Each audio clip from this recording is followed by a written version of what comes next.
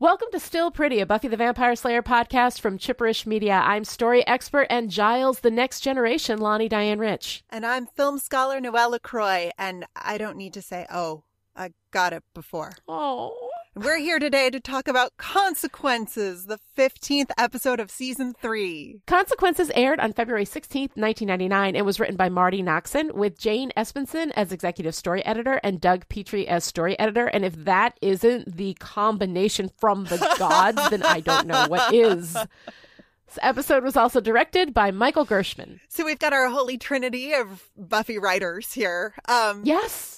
Of the amazing Buffy writers that I love so much. We love to nerd out about all kinds of stuff, including the writing from one season to another, all over the place. If you've been listening to Still Pretty for a while, you know that we are fully spoiled.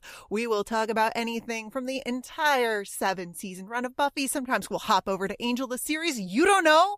We could do anything. We're bad girls. Oh, wait, that was last week. I'm not looking to hug and cry and learn and grow. So let's go on patrol.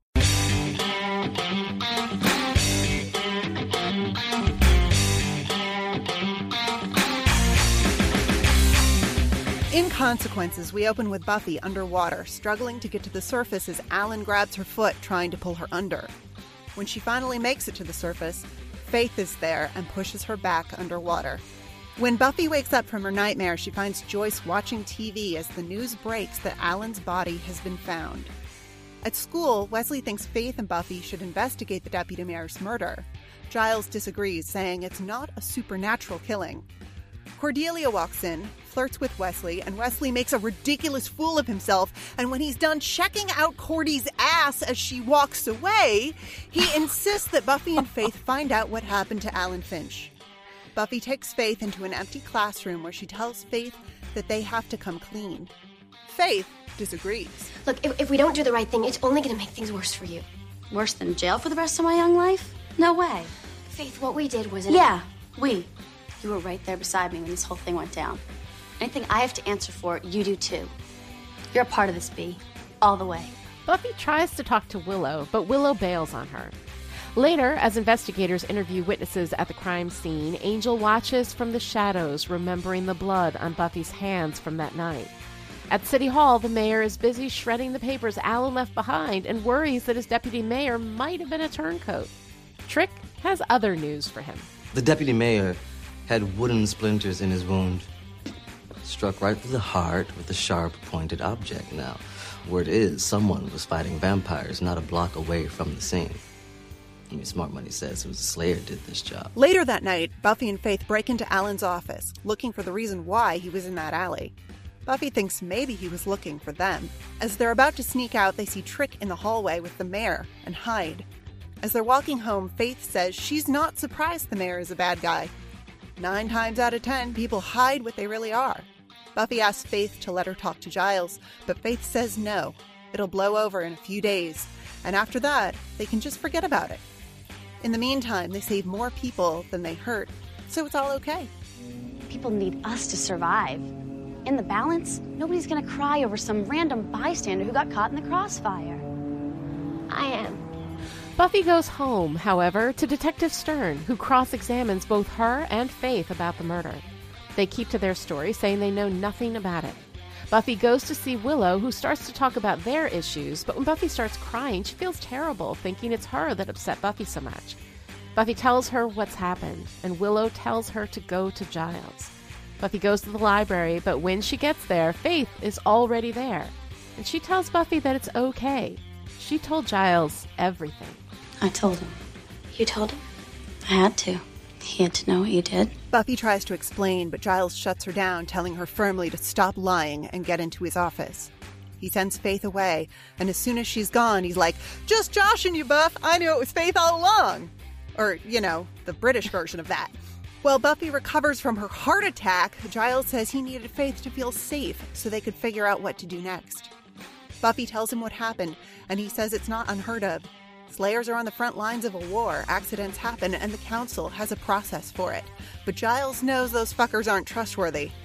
But of course, as he and Buffy are talking, Wesley is listening outside the door because, of course he is. Yes, hello. Mr. Travers, please. Quentin Travers. Wesley Wyndham Price calling. The Scoobies gather to figure out the best way to approach Faith, and Xander suggests that they have a connection. Everyone figures out that Xander and Faith had sex, and they gloss over that and move on to the other ways of reaching Faith. Willow cries in the bathroom, and Xander, despite being told that Faith does not take the guy she has a connection with very seriously, goes to see Faith. He tries to talk to her, to tell her he's on her side, but she throws him down on the bed and assaults him, and puts her hand around his neck and demonstrates her power by choking him. Just as Xander's about to pass out, Angel comes in, knocks Faith in the head with a baseball bat, or is it a vampire bat, and chains her up in his mansion. He tries to talk to her, but she mocks him, so he goes to the courtyard where Buffy waits, anxiously awaiting Faith's return from the dark side. I don't want you to get your hopes up, Buffy. She may not want us to help her. She does. She just doesn't know how to say it. Because she killed a man. It changes everything for her. In his office, the mayor watches security footage of Faith and Buffy breaking into Alan's office. The mayor says they don't have enough evidence to put the Slayers in jail for Alan's murder, so he puts Trick on the job of taking Buffy and Faith out of the equation. Meanwhile, Angel tries to talk to Faith, and he's making progress when Wesley comes in with a bunch of Watchers and grabs Faith. By the order of the Watchers' Council of Britain, I'm exercising my authority and removing you to England when you will accept the judgment of the disciplinary committee.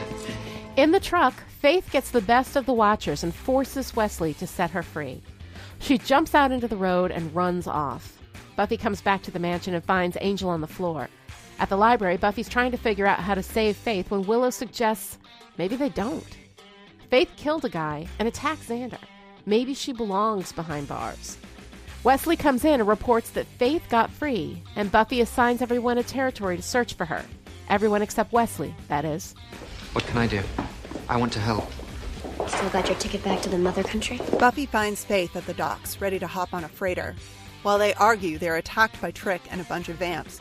Faith takes them out, and as Trick is about to strangle Buffy, Faith dusts him too. Buffy returns to Giles and tells him that Faith might be redeemable, but later that night, the mayor is in his office when there's a knock on the door. You sent your boy to kill me. That's right, I did. He's dust. I thought he might be, what with you standing here and all. I guess that means you have a job opening.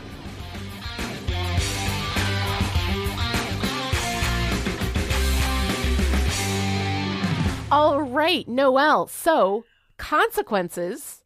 Consequence, good times, come on. There's some consequences. What did you think? This is a fantastic episode. Yeah. I mean, we're like, there's a reason that season 3 is as beloved as it is, and it's because it's really, really, really, really good. It is. But, I mean, there's a lot. There's a lot going on here. And we start with my favorite of Buffy's dreams so far. Uh-huh. It's so beautiful and evocative, and this isn't a prophetic dream. No. I mean, not exactly. It's more of your standard run-of-the-mill nightmare based on the anxiety of what's going on in your life. And right. I appreciate that. a processing your trauma dream. Yes, Clearly. exactly. I mean, and it's like clear symbolism with Buffy caught between Alan and Faith's betrayal, pushing her back down. And symbolically, the water is also the unconscious mind.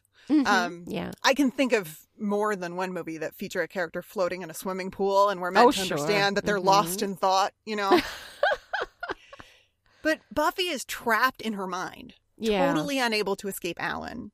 And it's Faith who keeps her trapped there. Mm-hmm. And we got water as very sinister last week in Bad Girls. Right. You know, which for the characters is less than 24 hours ago. I know. I mean, it's crazy when you think about how fast all this is happening. Yeah. So, I mean, last week we had a vampire holding Buffy's head underwater. Balthazar, of course, in his tub, you know, warning Buffy about what's going to happen with the mayor. And then we have Faith, Lady Macbething her shirt in the sink at the end. Mm-hmm. So water, the unconscious mind, is where the bad things and the scary messages live. Yes. And this is a big psychology episode, so I'm not surprised that we open with this super symbolic dream. I mean, it's such a psychology episode that Cordelia mentions Freud and Jung and her psychology class, like, just in case we didn't get it, you know? Right. This is not accidental. It is not accidental. No. And I also like that we've got Buffy kind of back in this role as the Jiminy Cricket, right? She is everybody's, you know, like moral compass. But most especially for Faith. And the thing is that right now, like, we've been kind of in this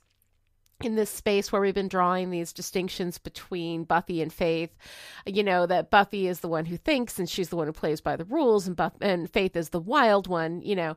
But when it comes right down to it, like, they were both on the same side. They were both slayers. They were both fighting the good fight.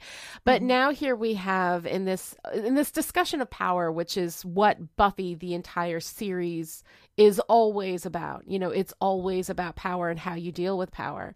We have Buffy actually earning her power, you know, because neither one of these girls earned their power. They were just chosen, right? You know, I mean, it's just given to you and then you have to earn it, you know? Right. And Buffy is earning it by holding herself to a very strong moral standard.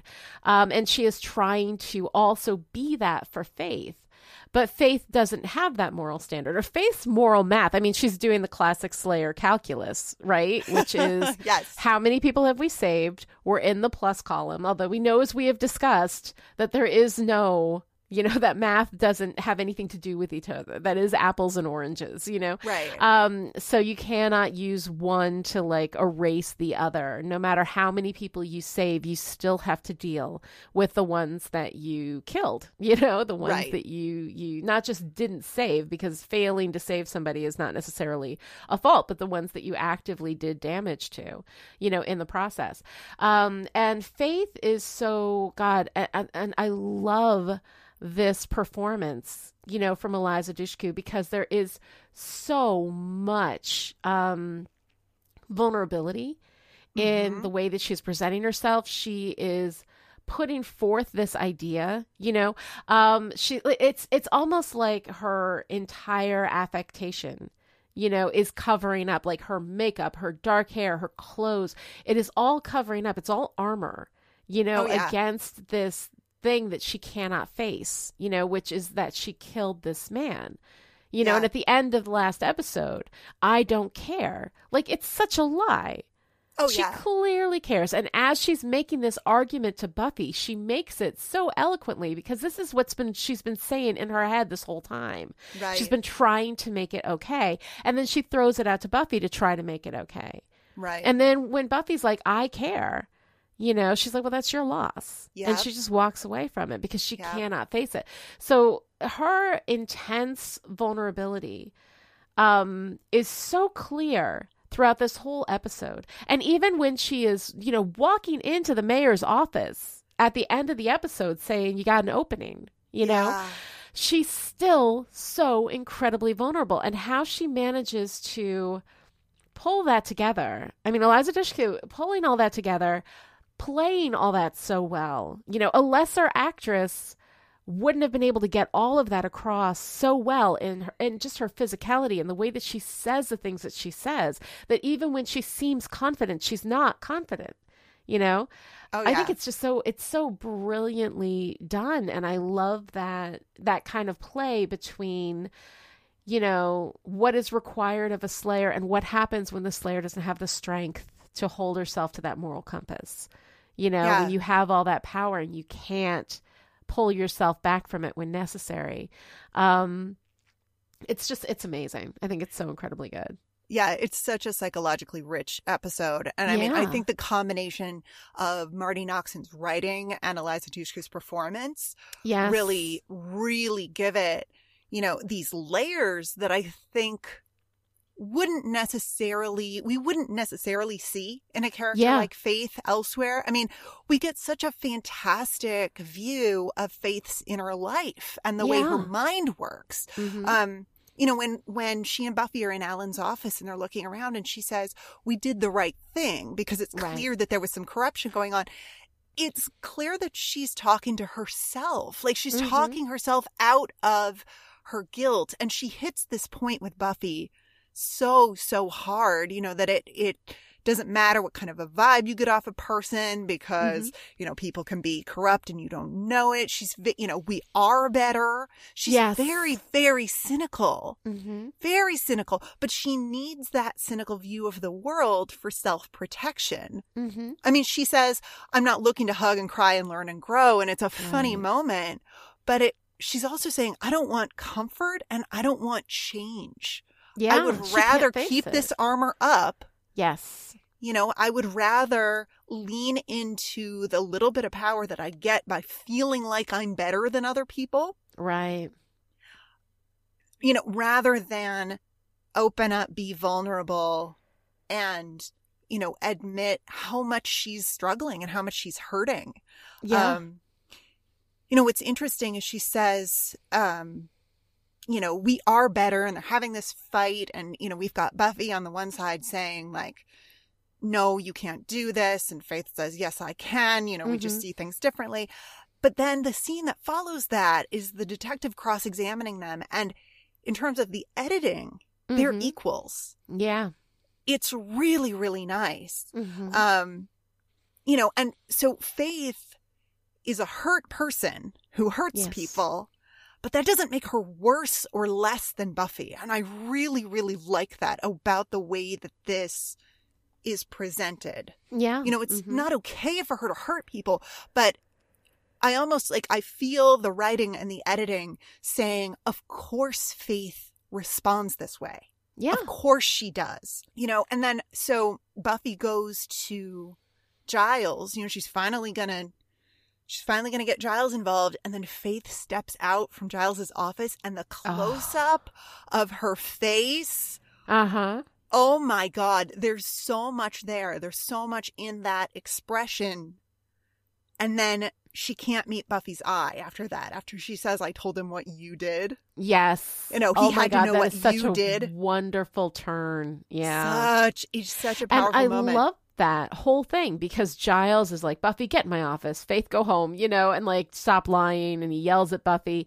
And, there's this moment, and it's one of those things that's like the audience fake out, except that he is truly trying to fake out Buffy and Faith in that moment so that he can buy some time.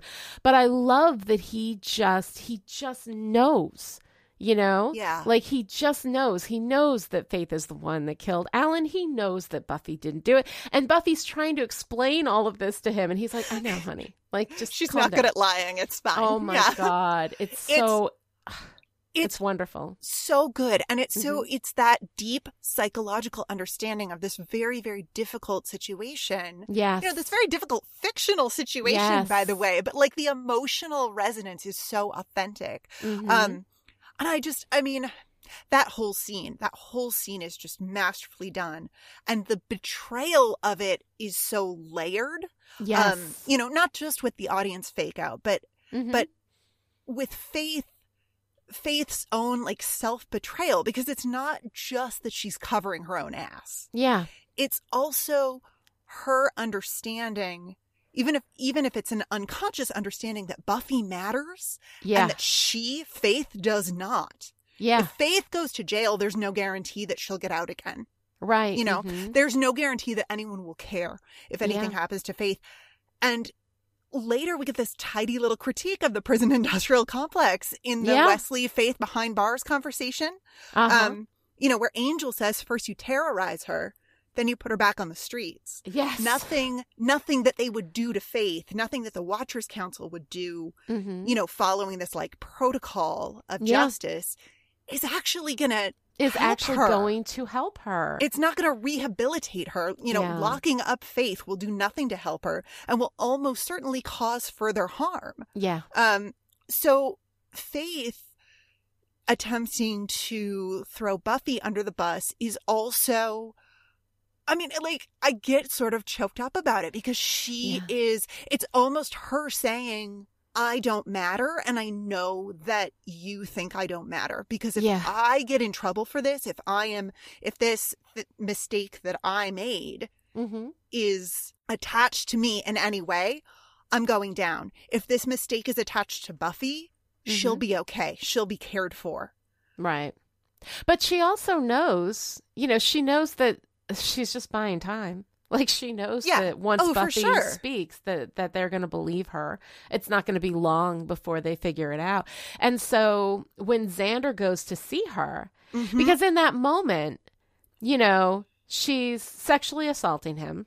Yeah. She's choking him. She could kill him, you know? Yeah, she says. But the fact that she's I can make you attacked die. him. Right. But the fact that she's attacked him means that, like, everybody's going to know. Like, they're not going to, you know, they're not going to see her as the innocent one who absolutely did not stake that guy in the heart, you know? Right. So the way that she is with Xander, and that scene is so heartbreaking in a million ways. I mean, it's heartbreaking because watching that is really difficult, you know, for anybody who's a survivor of that kind of thing. That can be really, really difficult to watch and engage with, just from that perspective. But it's also Faith actively trying to smother that part of herself, like the good part of herself. If she attacks Xander, you know, then she is truly going to be irredeemable, that there's no way back. I think that it's harder for her when there's still a chance that she could turn it around, you know, when there's still a chance. And I think that's why at the end she goes to the mayor, because you have to close those doors. As long as those doors are open, it's too hard, you know? Yeah. And so she makes that choice with this attack on Xander to close that door. She makes that choice going to the mayor to close that door, you know, because she can't have it open. And that's, you know, it's so heartbreaking because it is this huge internal conflict within Faith, because she's not a bad person. You know, it's just too hard to be good knowing that she has no support, that there's nobody there to help her. I mean, even when we get Giles talking about, you know, that these things happen, that this is not the first time that it's happened, that the Watchers Council has a protocol for this. And even as he says it, he says, but no, we're not doing that because that protocol is bullshit, you know? Right. And that the Watchers Council is not trustworthy. You cannot trust them. I love seeing that from Giles, because even though, like, yeah, he's been fired from the Watchers Council, like, after Helpless, after what they made him do, you know, he does not trust them anymore, and he's never going to trust them again. And that is a growth for Giles as well. Yeah. Yeah. It's so good. It's such a psychologically crunchy episode. I just love it. I know. It's so wonderful. Yeah. That I love your read on that scene with Xander, of Faith trying to strangle her own connection to goodness. Because of course, if she kills Xander, you know, that, like, there's no way to pin that on Buffy, you know? Right, like, that's not... Exactly. Like, she's giving it up, you know? She can't, like, come back from that. Yeah. But you also don't what I come love back about from that, right? what I love about that, I love that scene. I mean, I hate it. It's, like, horrible to watch, but I love it. Because, I mean, speaking of psychologically crunchy, like, we get Xander and Faith talking about everything at once. Yeah. Xander wants to help the Scoobies, but he also wants to help himself. So he's simultaneously being selfless, attempting to bond with Faith, you know, in the way that he's offered to, because he has this connection with her. Yeah. You know, when it's really important that the group get through to her. And simultaneously, he's being selfish because his ego is bruised by the idea that he doesn't matter to Faith. Yes. That he is vulnerable to being used. Yeah. So he's there with both, you know, he brings both Light and Shadow Xander with him when he goes to speak to her. And of course, she is, you know, bringing Light and Shadow Faith to that conversation. You know, she makes it very clear to him right away that, you know, I have the power in this situation. You know, like you could make something happen if I didn't want it to, she says to him. And he's just like, yes, like, I will allow you to be the dominant in this situation because I need to help my friends by getting through to you. But also, like, you can see him sort of reaching for like, please connect with me. Like, please open up to me. Let this be something, I don't want to say other than you used me, but like, in addition to, that, like, yeah, I but will that let there's my, like, more there. Mm-hmm. There's a weird Xandarian nobility in saying, okay, yes, I will be low status. I will let you use me if it benefits my friends. Yes. You know, if I can use being used to get through to you and you know, reverse this whole horrible situation, I will do it. But he does it in the worst possible way, though. Like, he comes in there and he's like, I've seen how you are. You're a wild thing. And you know what Faith doesn't need to be reminded of right then? That she's a wild thing and not a human person. That she has no control. That the fact that she had, and also the fact that she had a sexual response, you know, to this intense adrenaline experience, and that she invited him into that sexual response. Yeah. And he talks to her like that makes her not human. Like a woman in charge of her sexuality is not human. So in that moment, I'm like, Xander, you know, this is not what she needs to hear. You know, and I'll testify that you are a wild sexual thing, you know, in court. I think he says the wrong thing. Now, that doesn't mean that he deserves what happens to him. What happens to him is terrifying. And I'm very sympathetic to Xander in that moment because of my personal experiences, which make that something that's you know, very, very difficult. I mean, it's honestly very, very difficult for me to watch that scene because I can't think about anything except what she's doing to him in that moment and how it feels to be that person. Yeah. You know, like what it feels like to be that person who's you know, being overtaken in that way.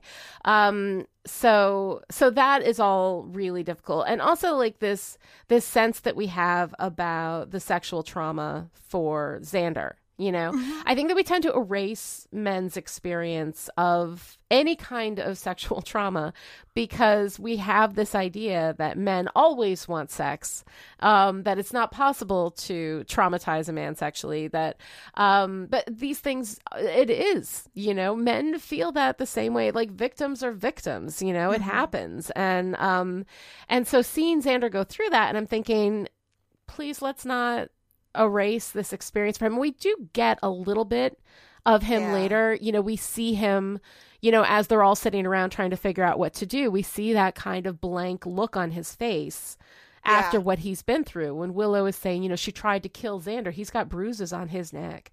You know, like this is very, very serious. But we're also like in that moment, I think, supposed to identify with Buffy still wanting to save Faith. You know, we're still focused on Faith, and we're still focused on how Faith can be saved and can be redeemed and all of this, you know?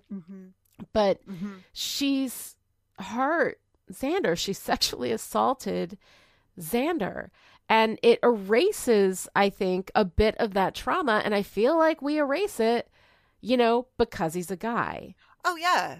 Yeah. Well, because being overpowered, you know, under patriarchy, being overpowered throws a person's masculinity into question because I mean, that is what patriarchy is, right? Masculinity equals power. Right. So if you are capable of being overpowered, you are less than. Right. So yeah, we do. I mean, we absolutely do, you know, not that we take anyone's trauma seriously.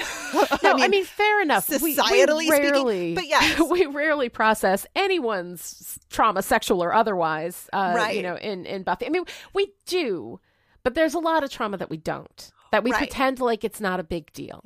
Right. You well, know? and of course, you know, and we do that, you know, in our stories with men, you know, in the way that you see, like, you know, the grizzled hero who's like had a really hard life and has been through some shit. Like he's not usually allowed to be sad in a deep sorrow way. He is sad in a I'm gonna go like punch and kick things kind of way. Right. Or like, we've got like broody Angel, you know, like Angel has he feels so bad and he's broody and he's dark and it's sexy. But I mean, the thing is, like, we only represent that in ways that are sexy, in ways that are attractive, in ways that make them seem almost more masculine because they act out all of their trauma typically through violence. And I mean, let's face it, Angel fights on the side of good, but he's almost never not throwing a punch of some sort. Like, Right. you know, we rarely see him where he's not engaged in some type of violence. And that, you know, reasserts that masculinity, that aggressive masculinity, but where the little box that we keep his tender feelings in, you know, is little, and it goes in a very particular place, and he must still be kicking the shit out of people at the same time. So what we require of men, in order for them to be traumatized but still be men, is that they channel it into aggression. Yeah. And I think in the scene between Xander and Faith, before it becomes an assault, when she's trying to drag him into that headspace, and he says, "It was nice, it was great, it was kind of a blur." Yeah. He is not, oh God, like, it's such a great scene for Xander in terms of the number of things that he's processing simultaneously. Yes. Like, it's a really, it's such wonderful, it's wonderful Xander in that it is layered Xander. It is layered Xander. And it is, you know, really Xander like who's it. kind of been through some stuff, you know, and the thing is with Xander is that he is like our beta hero. You know, and beta heroes are allowed to process like some of their emotions, not all of them, because that would dip into the masculinity too much. Because right? no We can't homo, have that. right? Exactly. No homo. Right. Ugh. He can be just sensitive. But I mean, that's Anyway. the thing about Xander. Xander is so complicated, and I mean, and I love Xander. Like, I do. I know I complain about him a lot, and I complain about him with good reason. But there's so much about Xander that I truly love, and it is complicated. You know, he's going there, he's trying to help her, he's trying to connect with her. He sees their sexual experience as something that actually meant something. Maybe not everything, but it meant something. But you has know, potential for being meaningful. Like, he says, you know, he's effectively saying, like, we had the beginning of what could be a bond here. Yeah. And, you know, meanwhile, you know, of course, Faith is processing her own power in this scene. So she is merging sex with violence because that's where her power is. You know, she says, I could make you scream, I could make you die. Yes. And she is processing this trauma of having killed an innocent man by assaulting an innocent man. Yeah. And it's super, super problematic, but also, like, it's wonderfully written. It's wonderfully acted. Yes. I don't love this scene for the content, but I love this scene. No, I mean, it is like, and that's the thing. Like, it's a very difficult scene. It's a very complicated scene. It has tons of problems. But at the same time, it's rich. It's psychologically true. You know, it's got layers of both dark and light Faith and Xander. You know, there's a desperation in Faith to, you know, smother herself, to smother the part of herself that could ever have a bond with a guy like Xander. Like, you know, I mean, it's all of that. And then, of course, it ends with Angel whacking her in the head with a bat. And then we move into... Oh, God, we move into what will, over the course of the series, be a long, you know, run of, well, not actually a long run. It's really a handful of episodes, but they're so intense and they're so powerful and they're so pivotal. You know, like over in the Angel series, we're going to see this, but this is the first time that Angel sits with Faith and tries to redeem her. And this is the thing, is that Angel, I love this. First of all, that there's somebody that Angel understands. You know, but also that can understand him, you know, like if she comes back from the dark side and starts to work to redeem herself, then that part of him is no longer alone. There's somebody who can understand. And that is the thing about the relationship between Angel and Faith that I absolutely love. And I mean, you know, and this is not something that I'm just making, like, this is a huge part of what happens in Angel, the series. And then when both Buffy and Angel, the television series, are done, they continue in the comics. And the Angel comic series is Angel and Faith. Like, these two are bonded at a level where the only people that can really understand the other is each other. Yeah. And so having this, and I know that, like, you know, this is a point in the story that if you haven't seen all of the run of everything, may not feel that significant, but it's such a significant moment. And the way that he understands, the way that he talks to her, the way that he tries to explain it to Buffy, who is in clear denial about, nope, we can just turn this around. We can make this better. You know, we can fix this, because she desperately wants to save Faith. But the thing is that it's not up to her to save Faith. It's up to Faith to save Faith. And if Faith doesn't want to, there's nothing you can do, you know, and Angel understands that. Yep. I mean, and Faith and Angel, you know, so we have Xander and Faith talking about everything. You know, they're talking about one thing, but they're also talking about everything. And then we go to Faith and Angel talking about everything all at once, you know, merging sex and violence again, not in their actions, but in the words that they're using, you know, the way that she's framing this interaction with him, in terms of like a BDSM relationship, which of course it's not. But again, Faith is grasping for her power, and Angel sees so clearly what she's doing and what's going on with her. And he says to Buffy, she may not want us to help her. Yeah. And I love that so much. I love Angel's understanding and sympathy for Faith's psychological state. Yeah. I mean, it makes me fall in love with him just a little bit. Like, I never have Angel feelings, but this Angel who understands what Faith is going through a little bit, and you know, is talking to her about what happens when you engage with evil. And then, of course, she says, I hope evil takes MasterCard. Which, okay, first of all, is just like great writing. Like, that's just a great reply. Fun line. Yeah. But I also love the idea that if you think about what a credit card is, Faith is willing to go into debt to stay the course, this dark side course. And it's heartbreaking. And she says it with that same grin, that same I don't care grin of like, no, like I am choosing to separate myself from the light because I felt like the light never truly accepted me. I mean, that's my read on Faith. Yeah, no, absolutely. You know? She feels rejected by all of it, so she's going to reject it.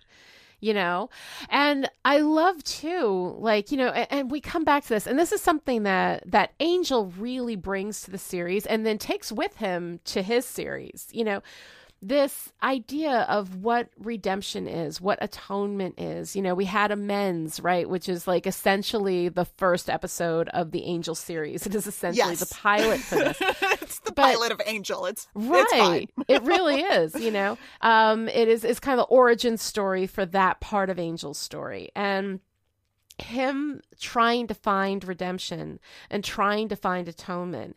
And it is, at the same time, it's impossible and yet also so necessary to chase. Like, you can never catch it. You can never have it. You can never go back to a place where you're a person who didn't do these things.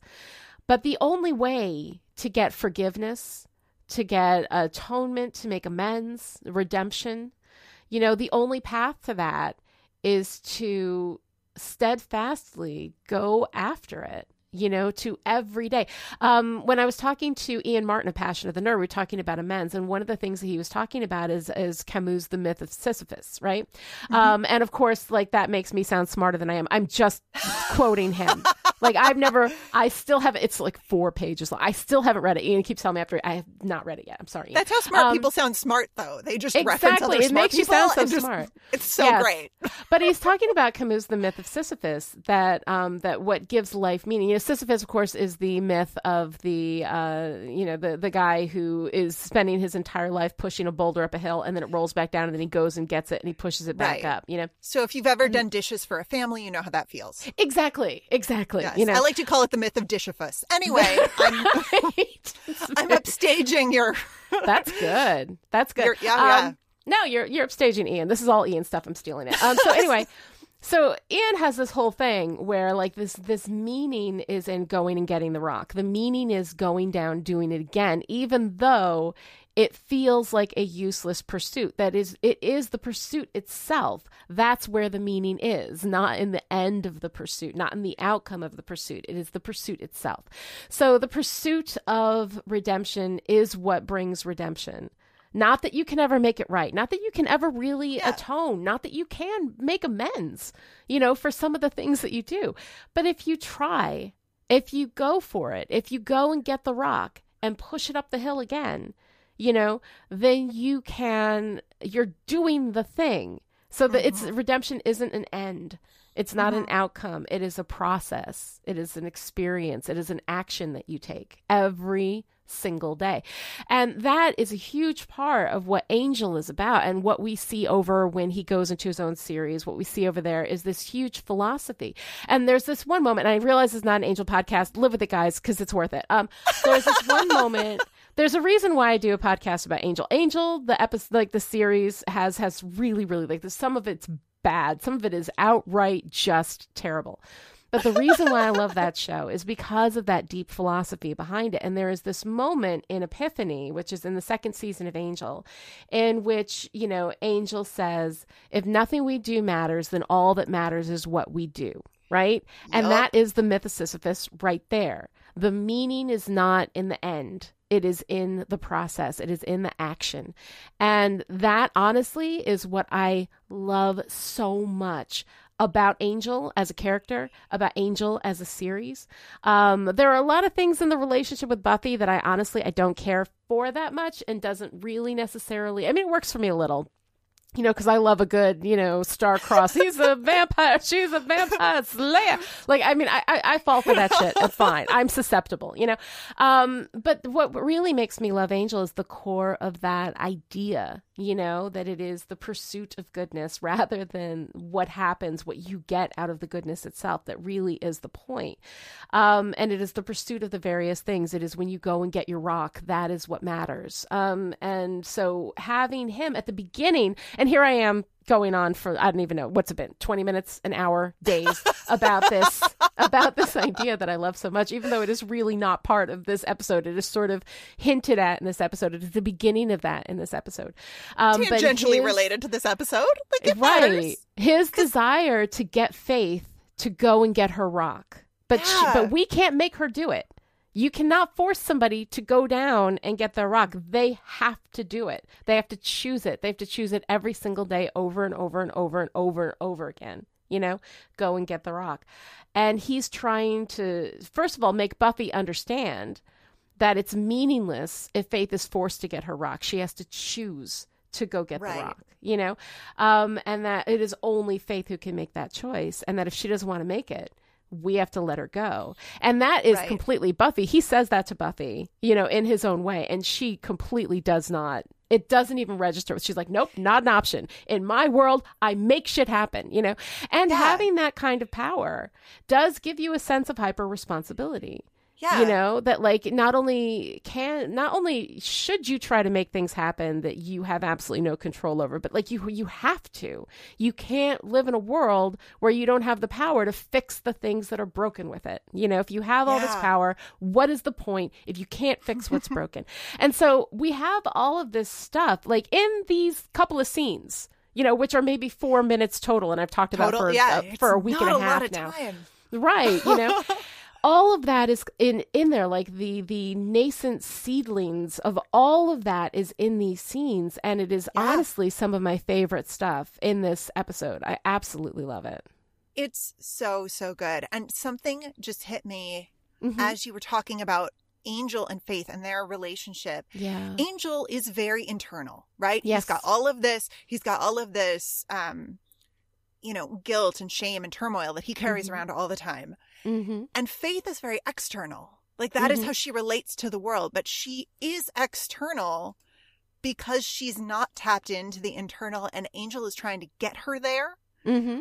Whereas Buffy is still very external with Faith in the sense that, she says, we can rehabilitate her, essentially. Yeah. We can take care of her and that will fix her. And Angel is trying to explain that no, it has to, change comes from within, right? Yes. Yes.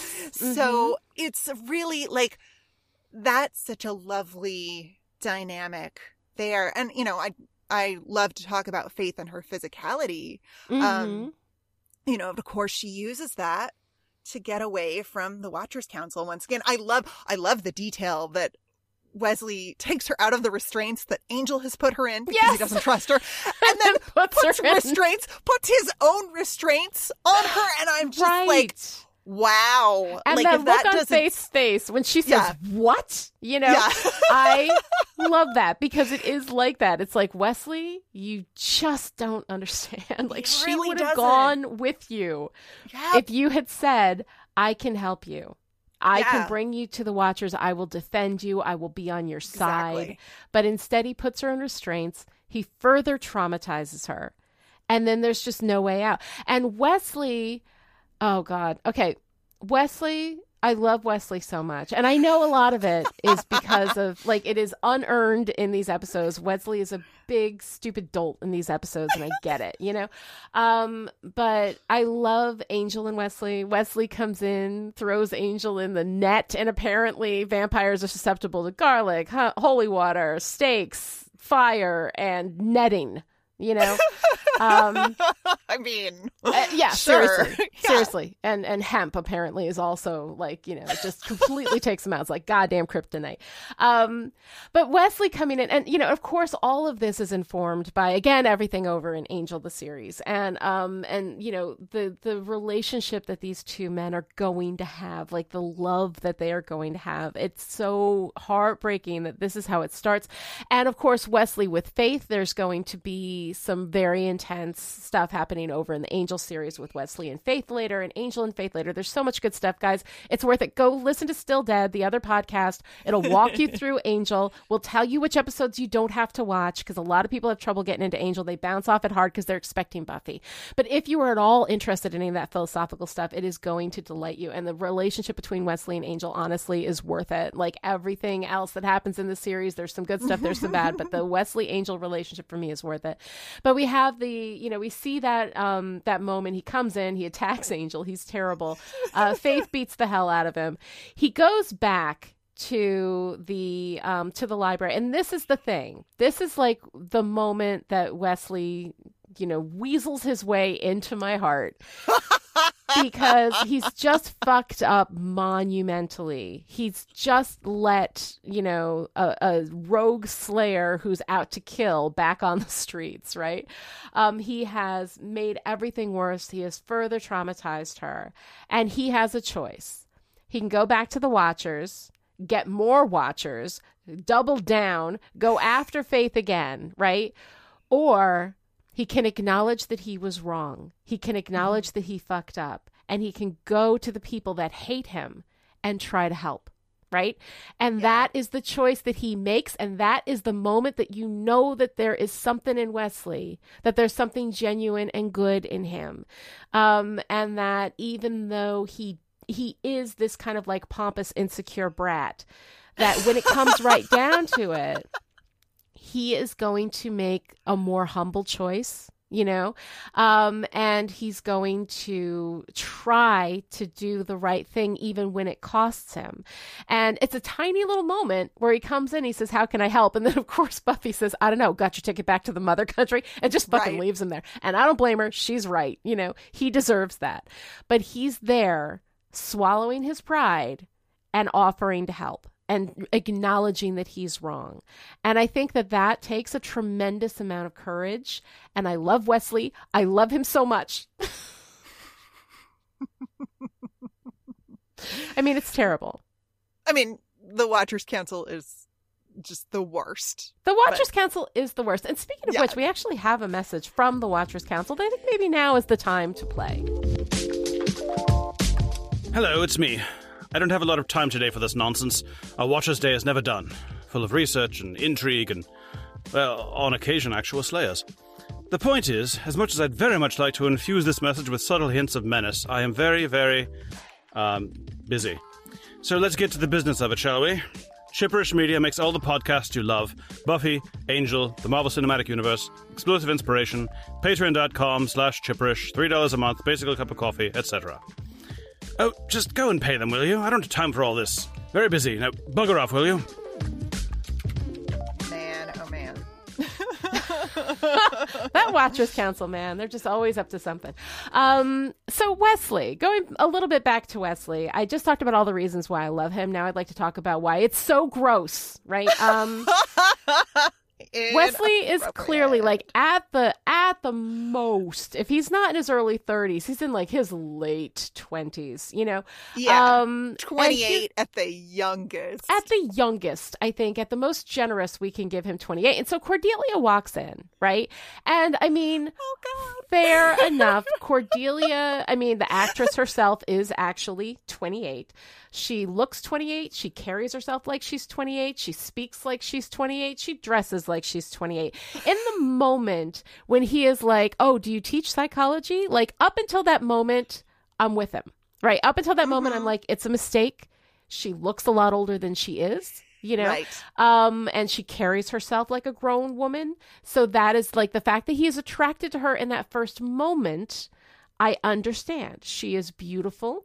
She's clearly confident, clearly, you know, all of this stuff. And he thinks she's a psychology teacher, which is great, you know, because I mean, what a wonderful, like, kind of, what better person is there to talk to than somebody who like has a deep knowledge of psychology? I mean, that's really, really cool. So, and I'm sure that's what he was looking at, her deep knowledge of psychology, not her ass. But, then there's this moment where he discovers that she is a student. And so everything from this point forward, with Wesley and Cordelia, I don't care that she's 18. I don't care that it is technically legal.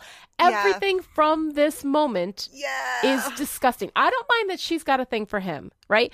Students having a crush on their teacher, that is fine. That's a time-honored tradition. It's a time-honored tradition. It happens all the time. It happens all the time, and it's completely fine. Students having a crush on their teacher is fine. Or anybody, you know, in a position of not authority having a crush on somebody who is in authority, fine. The person who is in authority, the older person, the person in power, the teacher, the watcher, perhaps, right?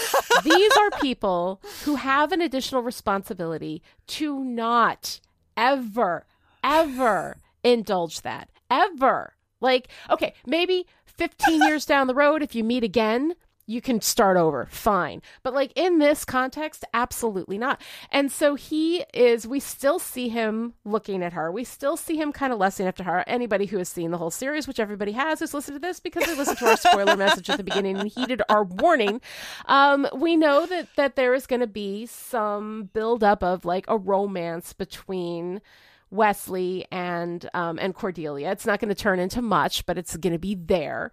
It is terrible and horrible, and it makes me, everything that I love about Wesley is almost ruined by that alone, you know? So yeah, it's really, really gross, and I hate it. I hate it so much.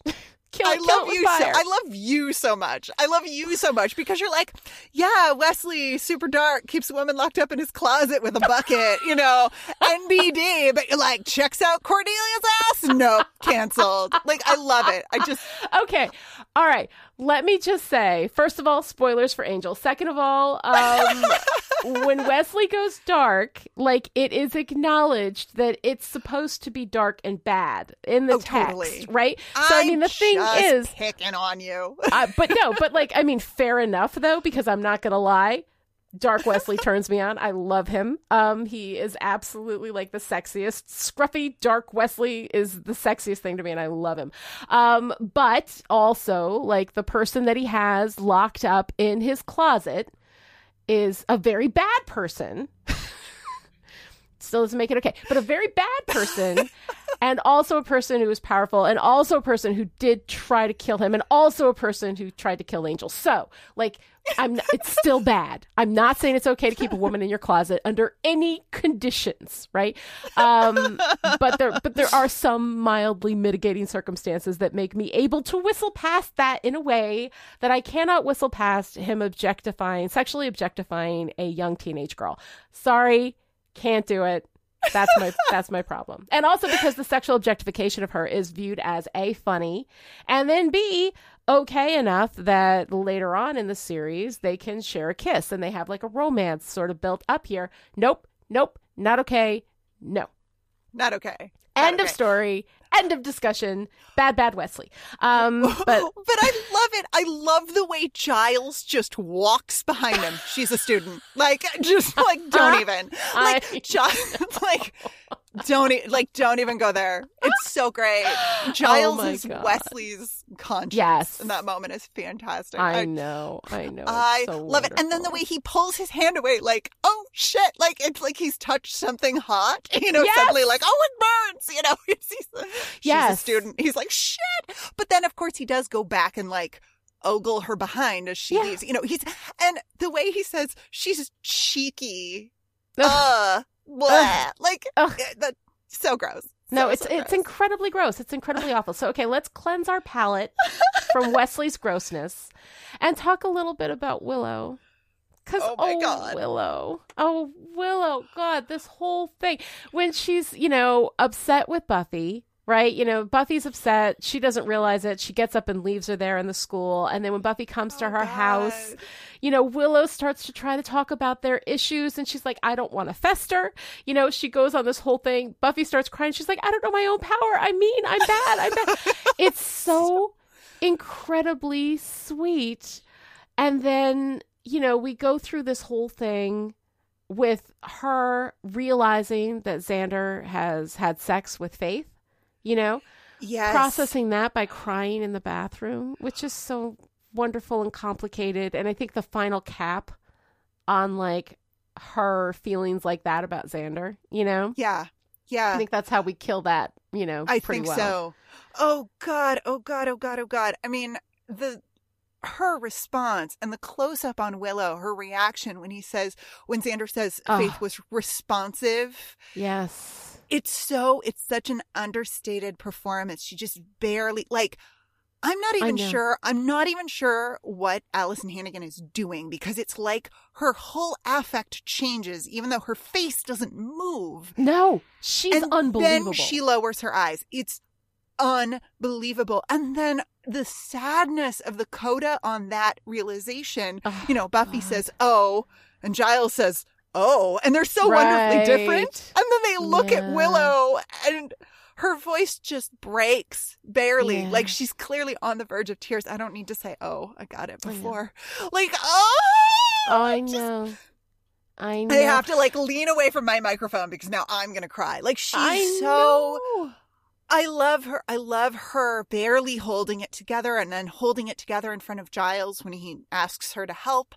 Yeah. And then she goes to the bathroom to cry and, oh man. Oh God. But then later, like we don't get a chance for Willow to respond to what Faith has done to Xander, which, by the way, that reversed.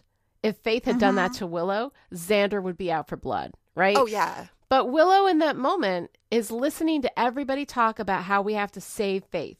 Yes. We have to rescue Faith. Buffy, after what Faith did to Xander, Buffy's like, we still have to save Faith, Yeah.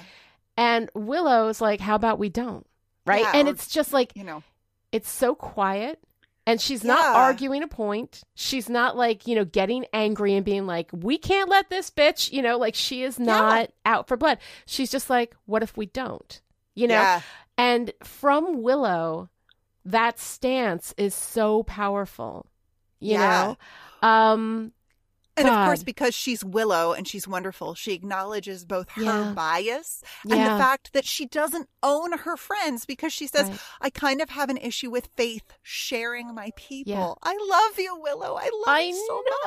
I know. Like, it's so not, good. She's not telling her friends what to do. They're not her property. She knows that Faith, like if they choose to engage with Faith, that's on them. But she's like, look, man, this is not okay with me. And I know I'm not unbiased, but she's wonderful. It's so incredible. It's so incredible. I mean, Willow will kill me with her vulnerability every single time. Yes.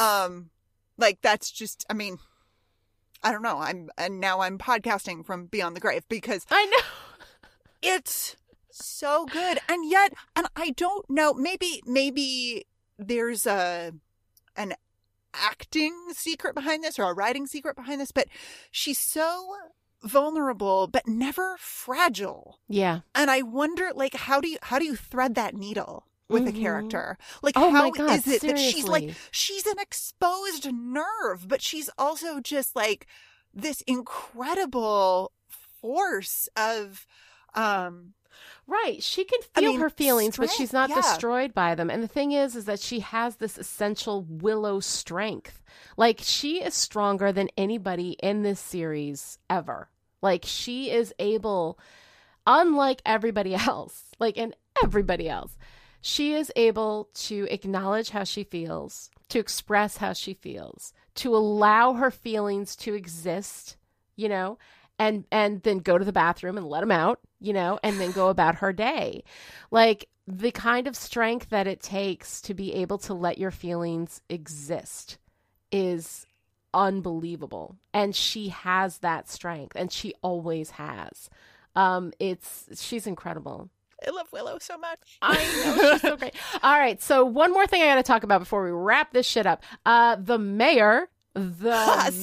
Like, someone else we love so very much. Oh my God. This is when I start to love the mayor. I love when they're cleaning out Alan's office and he's like, do you think he was going to betray me? Oh no, that's a horrible thought. And now he's dead. I'll never have a chance to scold him, you know? And I'm like, and the thing is, you don't know. Does he mean, like, by scolding, does he mean eat him alive? Or does he mean just give him a good talking down? You know, like, I don't know. It's so wonderful, this, like, gee shucks 1950s affectation with this mayor who is so truly evil.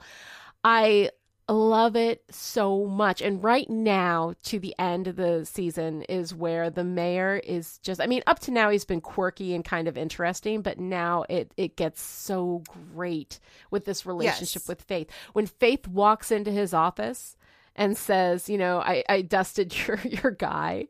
And he's like, well, I guess that by the fact that you're here, you know? Right. And she's like, well, I hear, you know, I guess you got a job opening, and walks into the office. And the beginning of that relationship is so wonderful. And God, I mean, I absolutely love it so much. And even though we don't see much of the mayor and Faith, we're about to get that, you know, but we don't see it much yet. It is just so delightful. He's so much fun to watch every time the mayor is on screen. Yeah. He's just, I mean, yeah, you're going to get something good. Yeah. It's incredible. He's just so much fun. Harry Grainer is amazing in that role. And I mean, I'm sad to see Trick go. Yeah. You know, K. Todd Freeman, loved you while you were here. You were delightful and wonderful. Unfortunately, they didn't give him anything really to do narratively aside from, you know, be second fiddle, which I'm sorry, he's no one's second fiddle. That was his first mistake, not realizing his own power. Yes. But yeah, I mean, it's just, I was so sad to see him go, but I loved him so much. But I understand they couldn't keep him. So they couldn't keep him around. And he, in a delightfully different role, plays Mr. Poe in A Series of Unfortunate Events, the TV series, not the movie, and he is delightful in that. Oh God, he's wonderful. My children just finished watching that series and you know, are big fans. So if you want to see K. Todd Freeman do something not Mr. Trick, you want to see him again, be amazing. See him be amazing again as anything. He doesn't have to be Trick. All of the stuff that was amazing about Trick was purely in that performance, and it was incredible. So I absolutely love all of that. I think it's amazing. All right. So I don't know. Do we have any patriarchy this week? Well, I mean, the Watchers Council always. The Watchers Council. I mean, yeah, and just this notion that, you know, we're gonna rescue Faith from Angel, but then go ahead and lock her up again because, you know, protocol must be followed, even though, you know, we've established at this point that the Watchers Council is maybe doesn't really give a shit about its slayers. I mean, if we didn't know before, we definitely know now. Oh, absolutely. Slayers are tissues to them. They don't care. Yep. They're expendable. Yeah. So the Watchers Council is terrible, and Wesley is our representation of the Watchers Council. So he, of course, is a representation of the patriarchy. And I both love him and I'm grossed out by him. So there's that. We've already had that discussion. Girl power moment of the week. What's your girl power moment of the week? I don't know. Like, I didn't feel especially like girl powery this week, which is strange because we get some great Buffy Faith interactions, but I think nobody really comes out on top, so to speak. You know, they fight, and I kind of see a point on both sides, and I don't know. Like, do you have anything that feels particularly? I mean, Willow. Willow is girl power to me. Willow has such incredible strength and power in her ability to deal with her emotions, with what's going on, to see herself clearly, to express things, to not hold it in and fester, you know. It's just, she's just so delightful. I love her. Yeah. Well, speaking of Willow, I've been giving some thought to Willow's overalls. Yes. They have become a staple of her wardrobe at this point. And they feel, you know, I was like, at first I was like, oh, that's cute. Like, and it feels very Willow. But the more I thought about it, the more I realized that it's kind of perfect character, you know, communicating through wardrobe, because overalls can look very childish. Yes. And at the same time, they are actually kind of fashionable. I mean, they're back in fashion now, which is a little weird to me, but they were fashionable at the time. I had a pair of bright yellow Dickies overalls, much like Willow's brightly colored overalls, that then I felt too ashamed to wear because they were very bright yellow. But anyway, that's me and my insecurity, right? Yeah, right. But I love that they're you know, they're sort of sweet and childish. They're on trend, but at the same time, they're heart guarding because they cover her chest. It's armor. So it's like her little armor. And my God. Her little, I know. I can't. So great. I love Willow so much. We're about to get so much good Willow. I know. So much good Willow. All right, Lonnie, what's your favorite part? Oh, God. Angel and Faith. Angel trying to save Faith. Angel going through that whole thing with her and talking to her about it and bonding with her over it.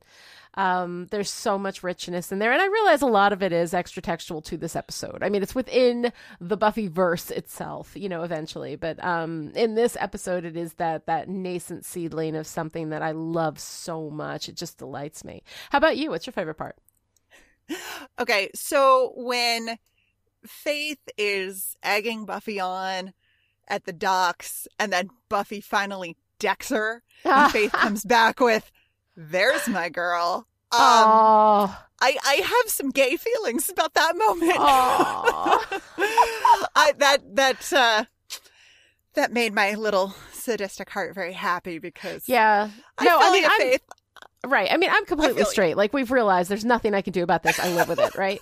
But I gotta say, that even tweaked me a little bit. I was like, oh, hello.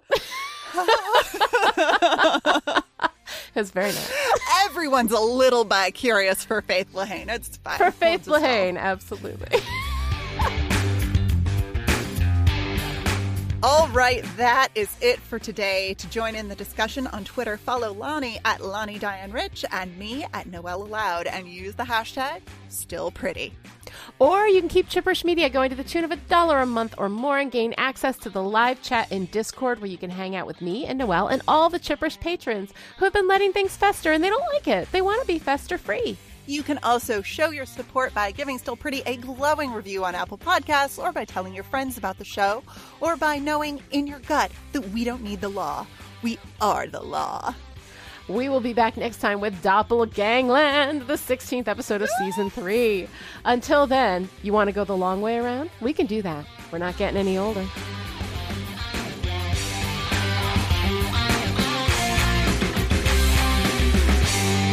Just as Xander's about to pass out, Angel comes in, knocks Faith in the head with a baseball bat. Is it a vampire bat? Hey, I didn't write that. You're welcome.